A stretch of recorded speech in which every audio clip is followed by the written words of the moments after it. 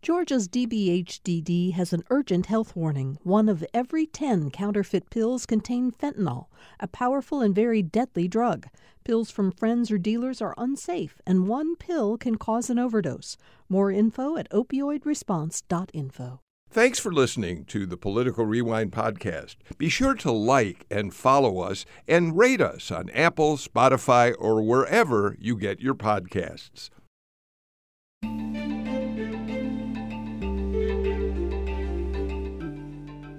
Welcome to another edition of Political Rewind. I'm Bill Nigut, and again, I appreciate all of you being here for our show today. Lots to talk about, so let's get right to introducing the panel and start our conversation. It's Thursday, which means my partner from the Atlanta Journal-Constitution is the boss himself, the editor-in-chief, Kevin Riley. How are you, Kevin?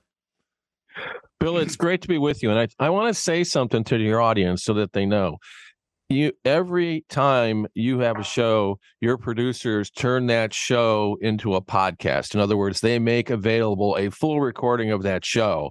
And you do not select only the best parts where you sound smartest. You put the whole show on, unlike what Tucker Carlson is doing. And I think people need to know how committed you are to that.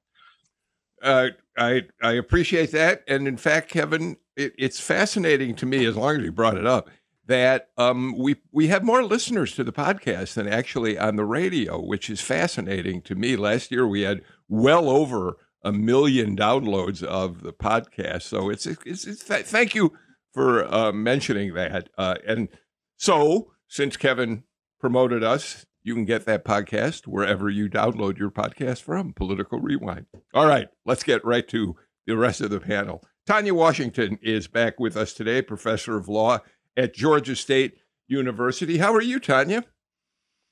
I am wonderful. It's great to be here and to have a smart conversation with smart folks. It's a pleasure to have you here. Alan Abramowitz is back with us as well. He's now professor emeritus of political science at Emory University. Alan, now that the midterm election is over, and you have had emeritus status for a while now, you did teach during the midterms. Do you have plans to continue teaching a class, or are you going to start taking it easy? I'm going to both continue teaching and take it easy. So I'm going to be teaching a freshman seminar next spring on the presidential nomination process, where we'll be looking at, of course, what's happening in the 2024 nomination campaigns. And I apologize for my dogs barking in the background there. We barely hear them. Don't worry about it at all. Rick Nett's back with us as well. Rick Nett has been in political life for most of his career, working for 3 Democratic Southern governors. The final one, Zell Miller, when he was Zell Miller's press secretary. And now Rick is the vice president of Matrix Communications. And among other things, those of you who listen to the show know that there's nobody who keeps track of political ad spending and the commercials that come along during a campaign season. Rick, you're getting a little break from all that for a while, at least. Well, yes and no. Mississippi is cranking up this year, so we're doing the exact same thing in Mississippi right now. So it never stops. Okay, you're right. It never does. Let's, Kevin Riley, start with talk about the budget, the fiscal 2024 budget, which the whole House is set to vote on today. Let's talk about where the money is going. As James Salzer and the AJC pointed out, this budget is heavily focused on police, law enforcement, public safety, and has a good amount of money to expand public health services, which is something the legislature started last year. And it includes the biggest increase ever for K through 12 schools and a lot more. But let's start with the law enforcement end of it, Kevin. The budget includes raises of $4,000 for law enforcement officers. And we know that one of the reasons for that is that it's hard to recruit new officers in most law enforcement organizations these days. But it also includes $1.5 million for a state patrol outpost in Buckhead, which is clearly a reaction to the continued efforts by some of those separatists who want to carve out an independent Buckhead city, particularly because they're worried about crime. Kevin? Right. I think that's a way to keep it from coming up yet again in the legislature, next year. But I wonder, I mean, those of us who drive down 400, I don't know if we're going to be excited about a state patrol post right there when we're in a big rush to get downtown or to Midtown.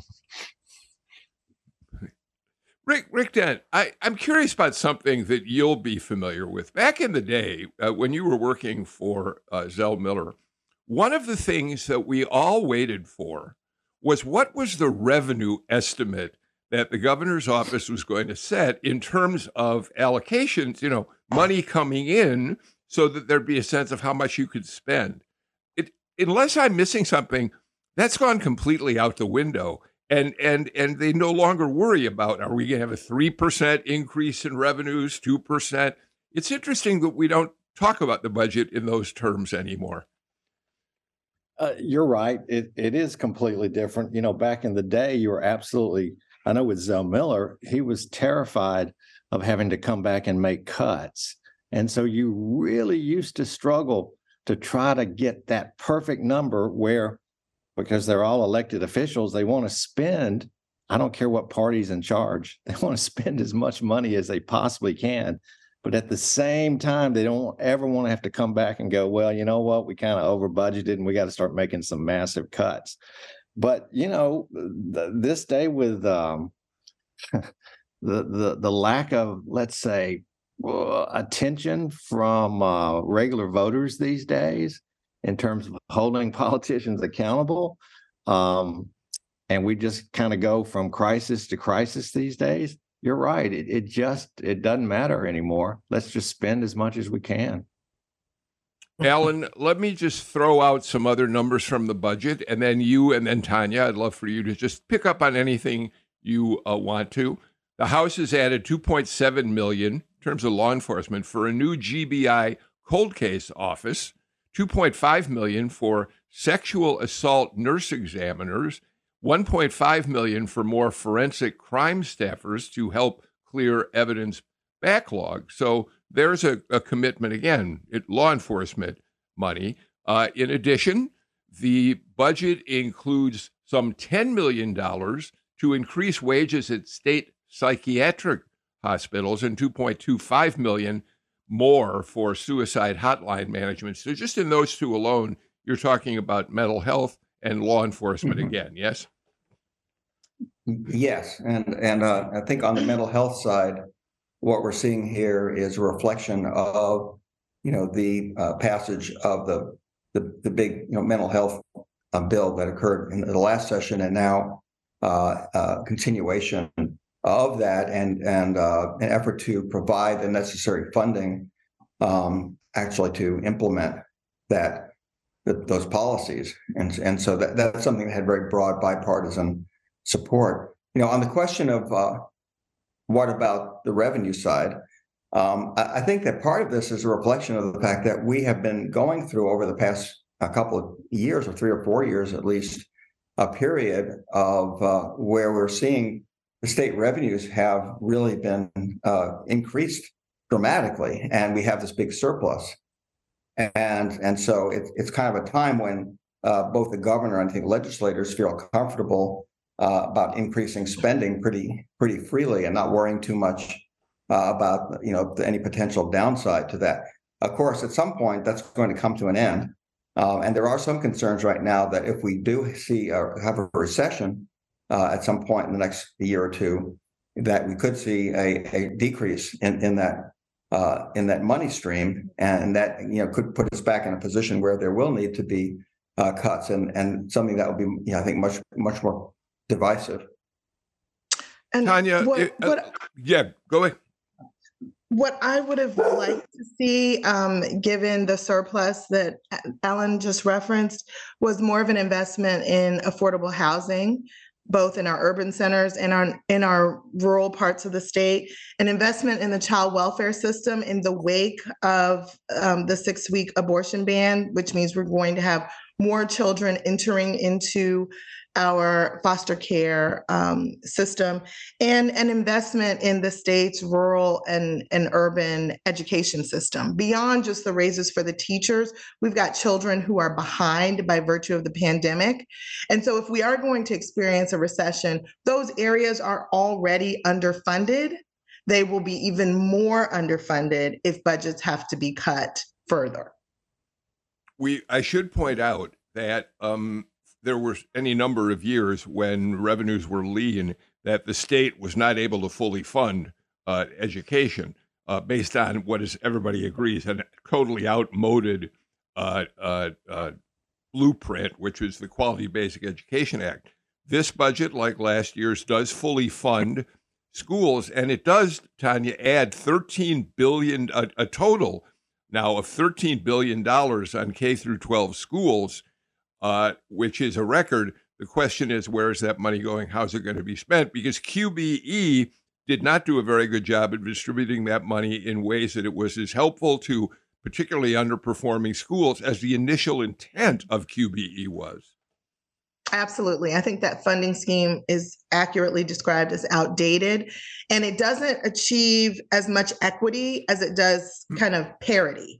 And I think we need more equity. The schools that need the most, that are dealing with children experiencing the most challenges and the most regression in the pandemic, need more resources to bring them back up to par. That's an investment in our future workforce.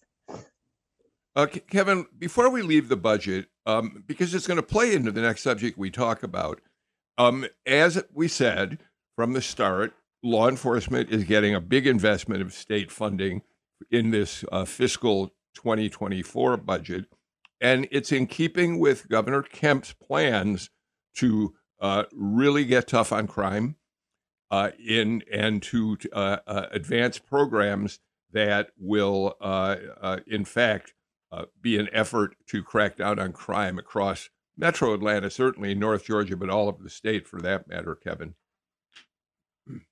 Yeah, I mean, the Republicans, we have a Republican governor. We obviously have a Republican-dominated legislature, and they have laid claim to this law and order point of view. And, it sets them up to talk about it next time they have to run. And no one, it's really kind of hard to find anyone who's purely against giving state employees raises or law enforcement folks raises. I mean, I know we're going to get into some of the controversy about this police training center, but I think that the governor is not going to let go of being a leader who stands up for law and order. He is not backing off that. And we can argue about what the best approaches are and whether his thinking is long-term enough.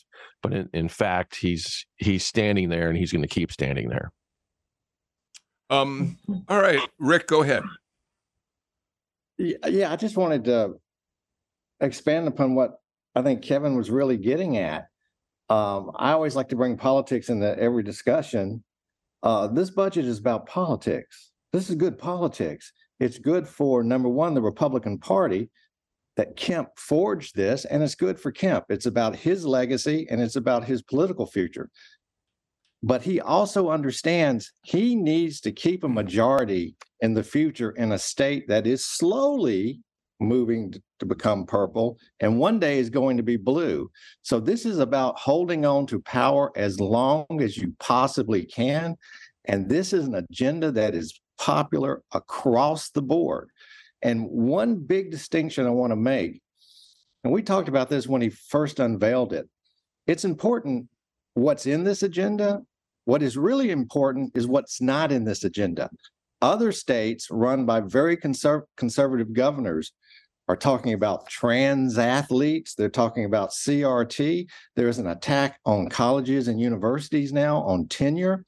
That's not happening in Georgia. Yes, there is some legislation, but by and large, Kemp is leading or attempting to lead and mold a moderate Republican Party to keep control in the state of Georgia. That's what that budget's about. Tanya? I want to add to something that Rick said about the politics of the budget. as it pertains to tenure in Georgia, what is brilliant about the governor's approach is that tenure is being challenged, but not in a public space. So those of us in the academy, Georgia has been censured by the American Association of University Professors because of Board of Regents policies. But the only people who are really aware of that are the people who are going to be affected by it. And so it's being done, but it's being done behind the scenes, which makes it much more threatening to faculty members without incurring the wrath of the public for going after public educators in higher ed in the same way that some other governors are doing. And I also wonder if he's setting himself up for a VP position. I mean, I've heard talk of a DeSantis Kemp ticket. They're outside of Trump, but they can capture the imagination and the priorities of a Republican party that's not affiliated with Trump. And so it's all part of the strategy. Alan, I do want to take a little bit of an issue with Rick's last points. There is a big transgender bill that is awaiting passage and will likely pass, which would prevent medical personnel, doctors, from transgender treatments for young people, without regard to what the families may believe is best for them. And we did last year have a divisive concepts bill that passed is in place, which does, in fact, relate to CRT and how we teach history. So I would just take a little exception to what Rick is saying. On the other side of it, I would say that he's correct that there are things in this budget that really do make him popular. We have the potential to make him popular across party lines, including we now are going to have, based on the supplemental budget, a $1 billion property tax measure. The reality of that is it sounds like a lot of money, but the most that any one family is going to get is $500 in tax breaks on property tax. That's meaningful to some people for sure. And we're going to see a $1 billion income tax rebate as well. So those are obviously what Rick's talking about when he says this is a popular budget for the people of Georgia in some ways. I think that's right. Certainly, Kemp is not waging the sort of very high-profile, culture war campaign that Rick DeSantis is in Florida. Kemp is different in that regard, but let's not call him a moderate. Brian Kemp is very much conservative and very conservative in many ways, Republican. And think about some of the things that are also not in this budget or not being proposed by the governor, and that's including Medicaid expansion. That's including trying to do something about the fact that tens of thousands of Georgians are going to lose their health insurance coverage with the end of the sort of pandemic, official end of the pandemic. Even though it's still with us. Yes, Kemp is a different kind of conservative, and has distanced himself from Donald Trump to almost because he had to.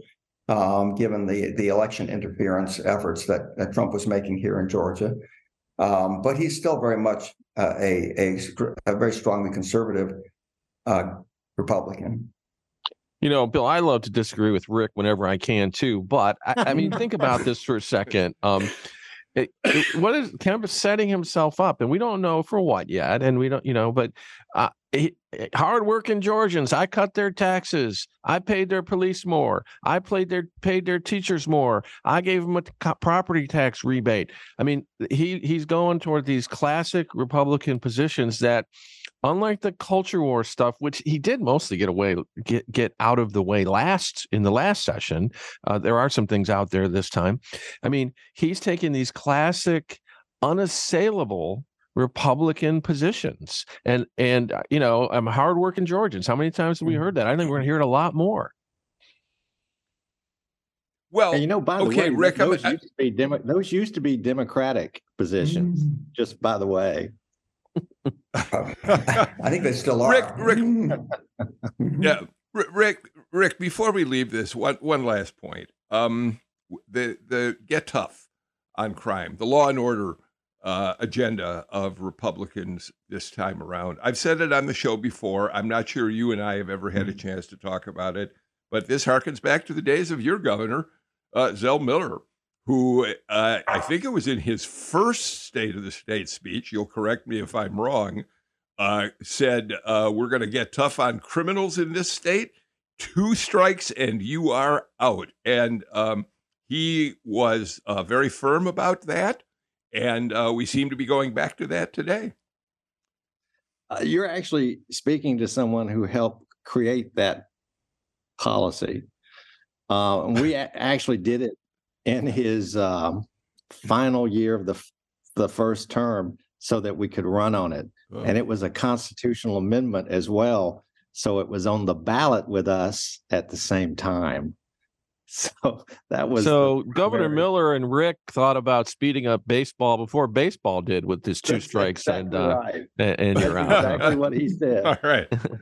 All right. You know what? Why don't we do this? We're going to move on from the budget. Let's get our first break of the show out of the way and come back with more. I really do want to hear what the panel has to say about this latest incidence of violence at the site of the planned Atlanta Police Training Center. So much controversy surrounding what's happening there. We'll do that and a lot more. But first, these messages.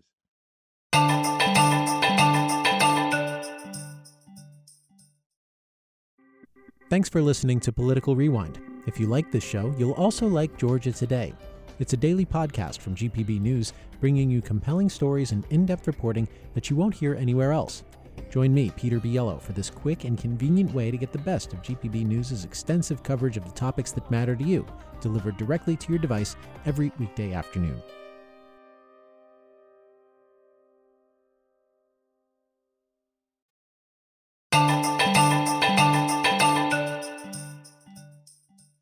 Rick Dent, Tanya Washington, Alan Abramowitz, and Kevin Riley join me for today's Political Rewind. Kevin, over the weekend, we had another violent incident at the site of the planned Atlanta Police Training Center. There's a week-long gathering of protesters who oppose the training center. It's always important to point out there are different reasons that people are protesting. There are some people who are protesting because of environmental reasons, thinking that the forest where this will be located shouldn't be tampered with. There are those who are anti-police, but seem to be willing to be peaceful in their protests of what they see as police misconduct, especially in dealing with Black communities. And then there are anarchists who have come in here from around the country, and in fact, in a couple of cases, from foreign countries. But so we had another incident on Sunday. 23 people were arrested and charged with domestic terrorism after throwing rocks and bottles, fireworks, and the like at police.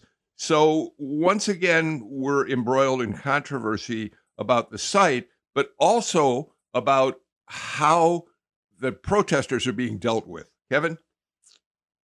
Yeah, Bill, it's become a big and confusing and almost impossible to sort out story. You know, sometimes people will like to use the phrase, well, there are 2 sides to a story. To me, there seem to be 4 or 5 sides to the story, because there are people who legitimately support the training center. There are people who legitimately are against it. Some of those people who are against it have different reasons, and they've sort of come together over those reasons. And then we have this violent element. I mean, in the end, it looked like a very planned, violent attempt to disrupt the construction that resulted in a vehicle being burned and potentially dangerous violence. And as has been pointed out, much of those arrested in the violent part, virtually all of the people arrested in the violence are not local people who seem to have a stake in what's going on. So to me, it's become very confusing to sort this whole thing out. And it seems like at some point, some leadership has to emerge to say, let's have this conversation. Let's figure out what's best for this community. Let's understand each other. You know, Tanya, there's an extent to which selective listening or reading plays a role in all of this. And by that, I mean, I've gotten a lot of email. I'll bet Kevin Riley and his team at the AJC have too, from people who think they're hearing us say one thing about what's happening with protesters when in fact we're saying other things. And here's an example of that. After we talked about this on the show on Monday, a number of people sent me notes saying, all the protests, they're not all violent protesters. There are people who have legitimate, peaceful reasons for protesting. Why are you tarring them all with the same brush? Well, we never have. We have said repeatedly, as has the AJC and other news organizations, there are a variety of kinds of people involved in the protest. But like everything else in society today, this seems to be a case of people hearing what they want to and taking a hard line on a partisan side of an issue, not Republican, Democrat partisan, of course. Nevertheless, it's a partisan divide. And Bill, I'm so glad you started this segment highlighting kind of the justifications, and Kevin echoed that, the justifications for which people are out there. They're intersecting, they're overlapping. In some regards, they're distinct. You have people who are concerned about spending taxpayers' dollars on a training center for urban warfare because they find that threatening. They live in urban centers and they're like, why are we investing this money on police that are hired to protect and serve, to train them? Because when you invest in a bunch of hammers, everything starts looking like a nail. Then there are environmentalists, there are people from indigenous communities that are concerned about the history of this land. And I think we have to be really careful about the outside agitator characterization, because I'm thinking Freedom Summer of 1964, 700 mostly white young people who are now heralded as heroes came to the South in defense of voter equity and inclusion and participation and against discrimination.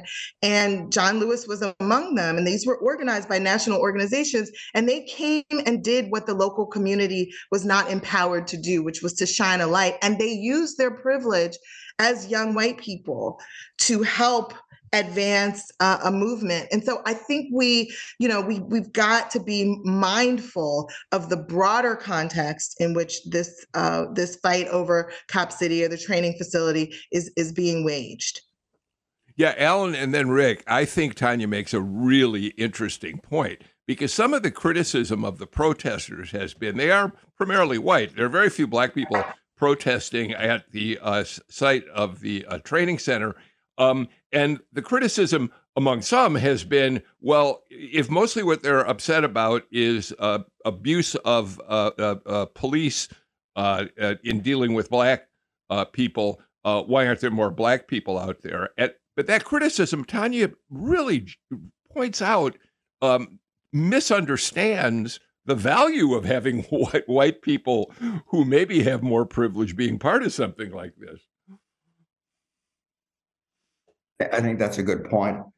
But I would say there's a big difference between what's going on here in these protests and what happened during the Freedom Summer. Because here what you have is a relatively small group of people who are from outside the state,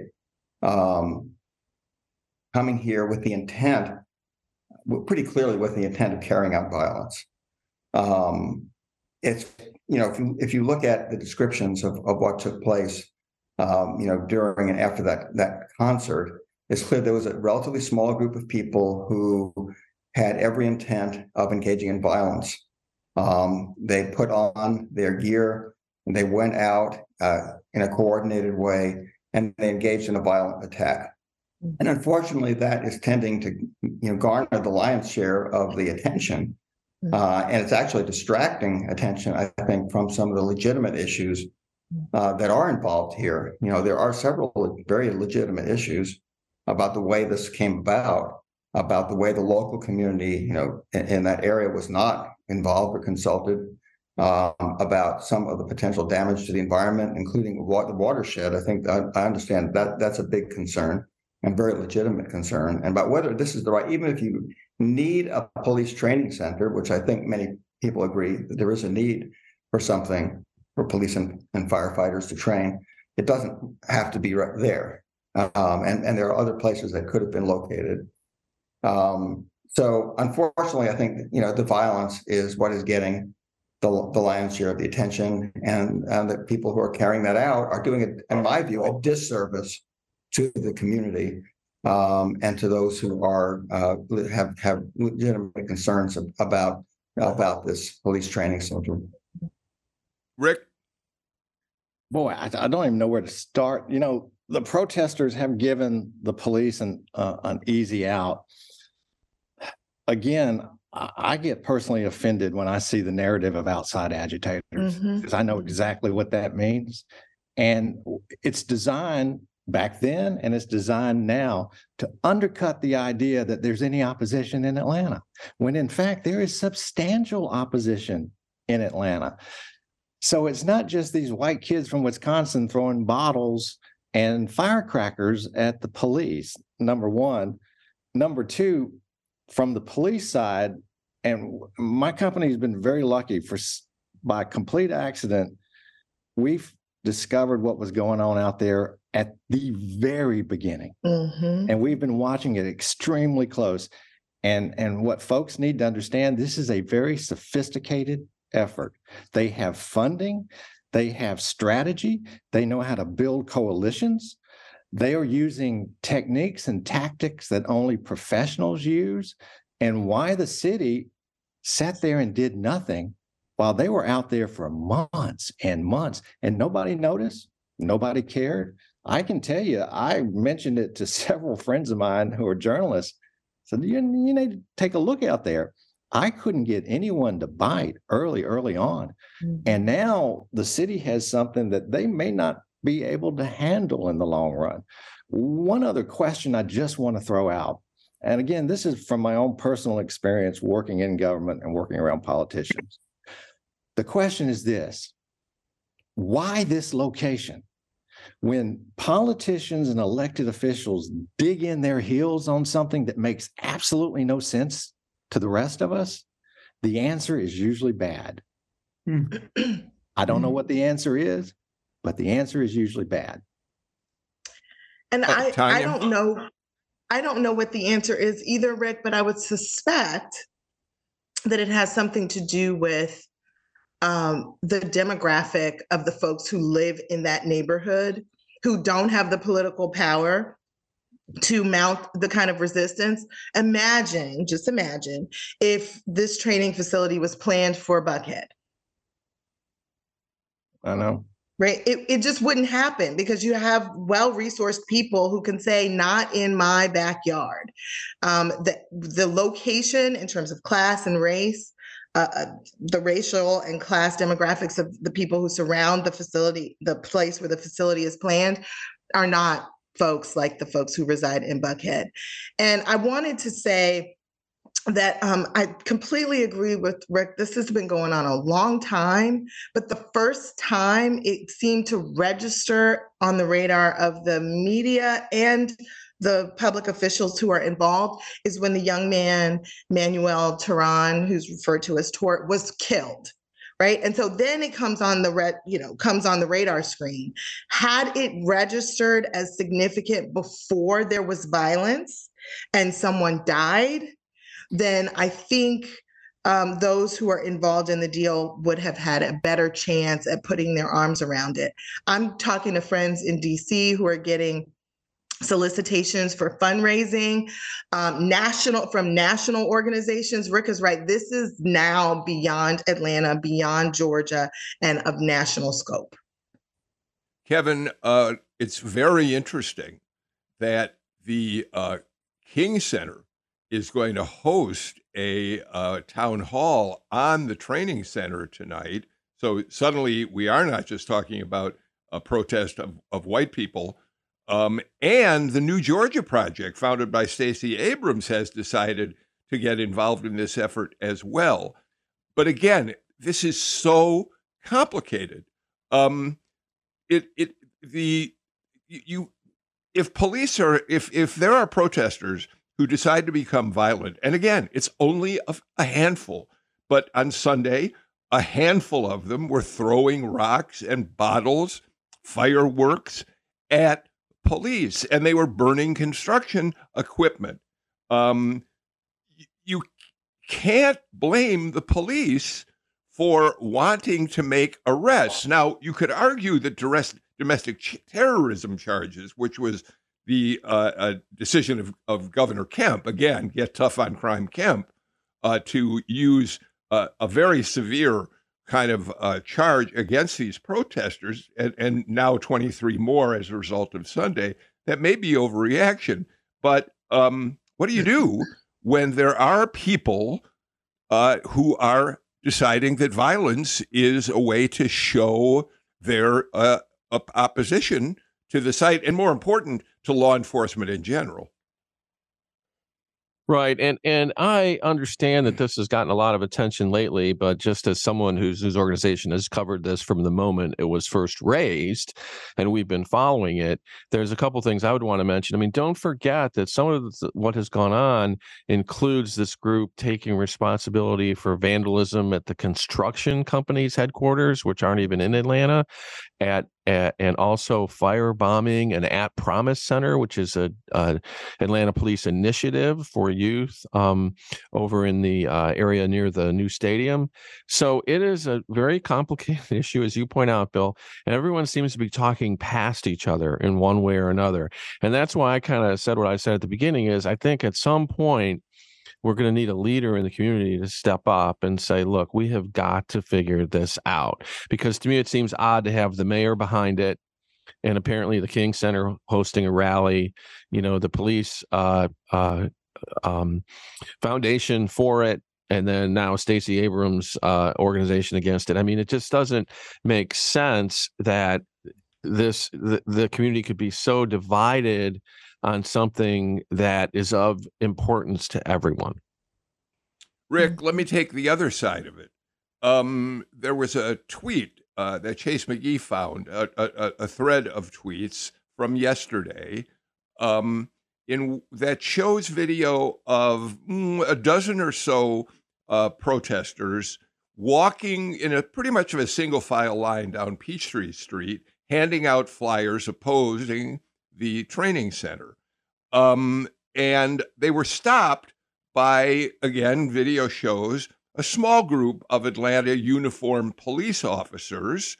And here's what one of those officers told the people in that group. Let's listen. I hereby declare that being on this sidewalk, you are obstructing or impeding the normal and reasonable movement of pedestrian traffic in violation of Atlanta City Ordinance. Okay? In the name of the people of the state of Georgia, I hereby command that all present in the sidewalk,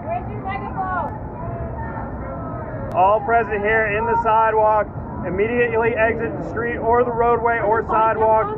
If you do not do so, you may be detained or arrested. Now, Rick, if that was a peaceful little march, and this is the way police reacted, certainly this is not going to calm things down. No, it's not. And again, you're talking to someone who had to deal with Freaknik. And I know some of the policies that were enacted to break that. And this is what happens. The difference between breaking Freaknik in the 90s and today is video cameras and tape recorders are everywhere. And these folks are very sophisticated with social media. And they know how to use what just happened. And that's a good thing for them. At the same time, look, objectively, I understand the position that the police are in. You have to understand that at one point, the protest side published a website that identified every police officer working in that precinct with their faces, with their social media, with their family members, and with their addresses. So by and large, the other side at one point put targets on the back of every officer in that precinct. I get it. I get it. Alan, this is why this is so complicated, because in his last two comments on this subject, Rick has been able to go to both sides and show why both sides have a right to some of their grievances. Alan? And that's understandable. But I think it's important to understand this particular issue of the building, this construction of this police training center and the protests against it has to be located in the larger context, I think, of the issue of crime and violent crime, which is a major concern of the public in Atlanta and across the country. And looking at the results of some recent elections, particularly the Chicago mayoral race, where we saw the incumbent mayor defeated and failed to even make it into a runoff, receiving only 17% of a vote, and a candidate who was finished first, who was espousing a pretty tough law and order line. This is the context in which this is happening here. And I think that's why you're going to see that, generally speaking, Democratic elected officials are going to be very reluctant to be seen as overly sympathetic to the protests. They don't want to be seen as in any way undermining support for the police and for law enforcement and for being perceived as being soft on crime. Tanya, I got to get to a break, but one final brief comment from you before we do. I would just add to the broader context that Alan alluded to, that there are also people who are concerned about the need for meaningful police reform, not just abolition of the police, but meaningful police reform, because their public safety, their children, their brothers and sisters are being killed and brutalized by police who are paid to serve them. And so that also is part of why we're getting folks willing to travel here to lend their support in opposition to a training facility for urban warfare, which arguably will produce more of the kind of violence against community members that they're opposed to.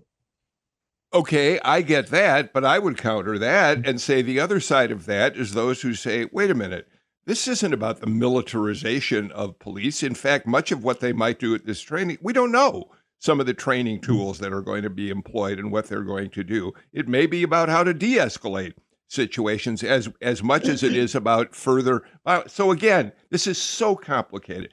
And I think an element that's been largely missing from this conversation, and we won't get to it today because I got to get to a break, is the power over the decades that the Atlanta Police Foundation has accrued, the money that they have and the power they have with elected officials to get what they want, because they're the driving force behind this. And I think they deserve further scrutiny as this project moves forward. And we'll talk about that at some point on Political Rewind. We're out of time for this segment of the show. We'll be back with more in a minute.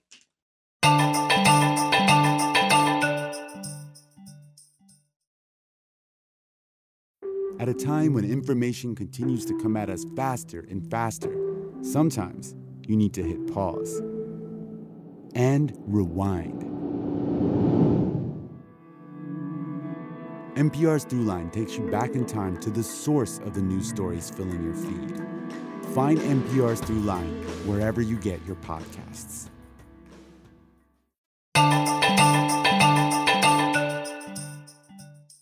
Welcome back to Political Rewind. Let me just make two quick notes, and there are things that we can follow up on in shows coming up. There's two interesting environmental stories in the news today.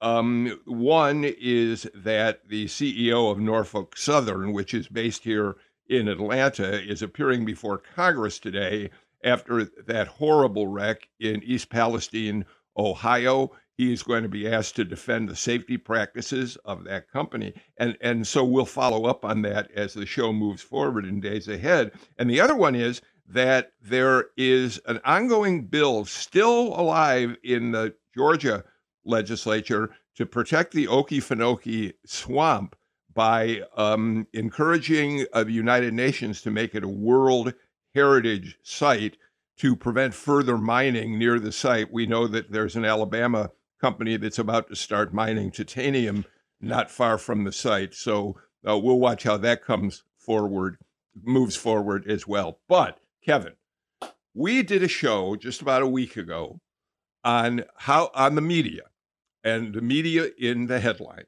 And things have only gotten more dramatic since we did that show.